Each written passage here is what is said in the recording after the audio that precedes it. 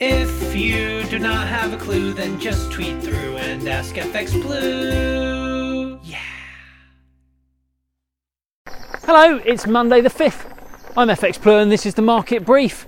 So the UK is the only country in the whole of the G20 where the economy is still smaller than it was pre-pandemic. The UK economy is 0.5% smaller than it was way back in 2019. Now, far be it for me to cast aspersions here, but the UK is also the only country in the whole of the G20 to have left the EU. Larry Summers was on last week. He's the Treasury Secretary back from the Clinton era, and he joined the dots. He thinks that Brexit was an historic error, and he believes it's highly unlikely that the UK government will avoid a recession before the next general election.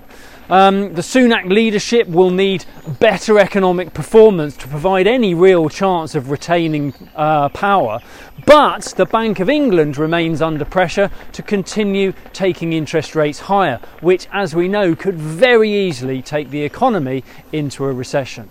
Tough times. On a lighter note, we had non-farm payrolls on Friday.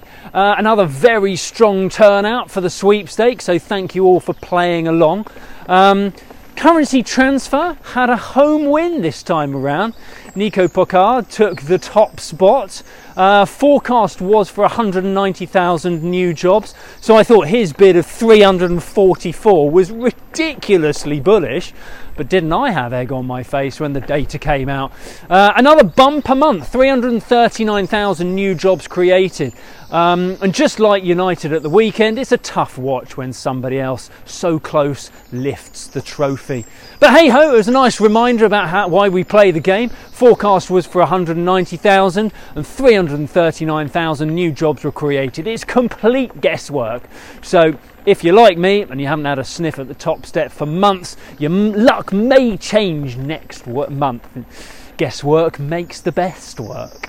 That strong reading prompted JP Morgan CEO to suggest that the Fed will raise interest rates to at least 5.5% before any pause. And it'll be interesting to see what happens here.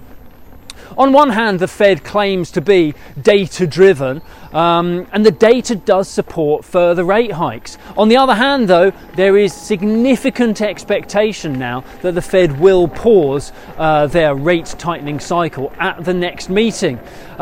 We will have had the May inflation data out by then, so that may add weight to the payrolls data. And remember, Powell remains very focused on the fight against inflation, even where some of his colleagues may have started to get cold feet. I'd say there's still plenty to play for there. The debt ceiling was lifted last week, so the federal government won't run out of money now, and there is absolutely no chance of a default on US debt. Not yet anyway. Despite the strong employment report, the dollar gave up some ground and the dollar index fell to a low of 103.40. That's as sterling touched a high of 125.45 against the dollar. We kick off the new week from 124.35 against the dollar. We're about 116.20 against the euro, and the euro dollar is around the 107 mark on the open. That's it from me. Join me again tomorrow. If you do not have a clue, then just tweet through and ask FX Blue.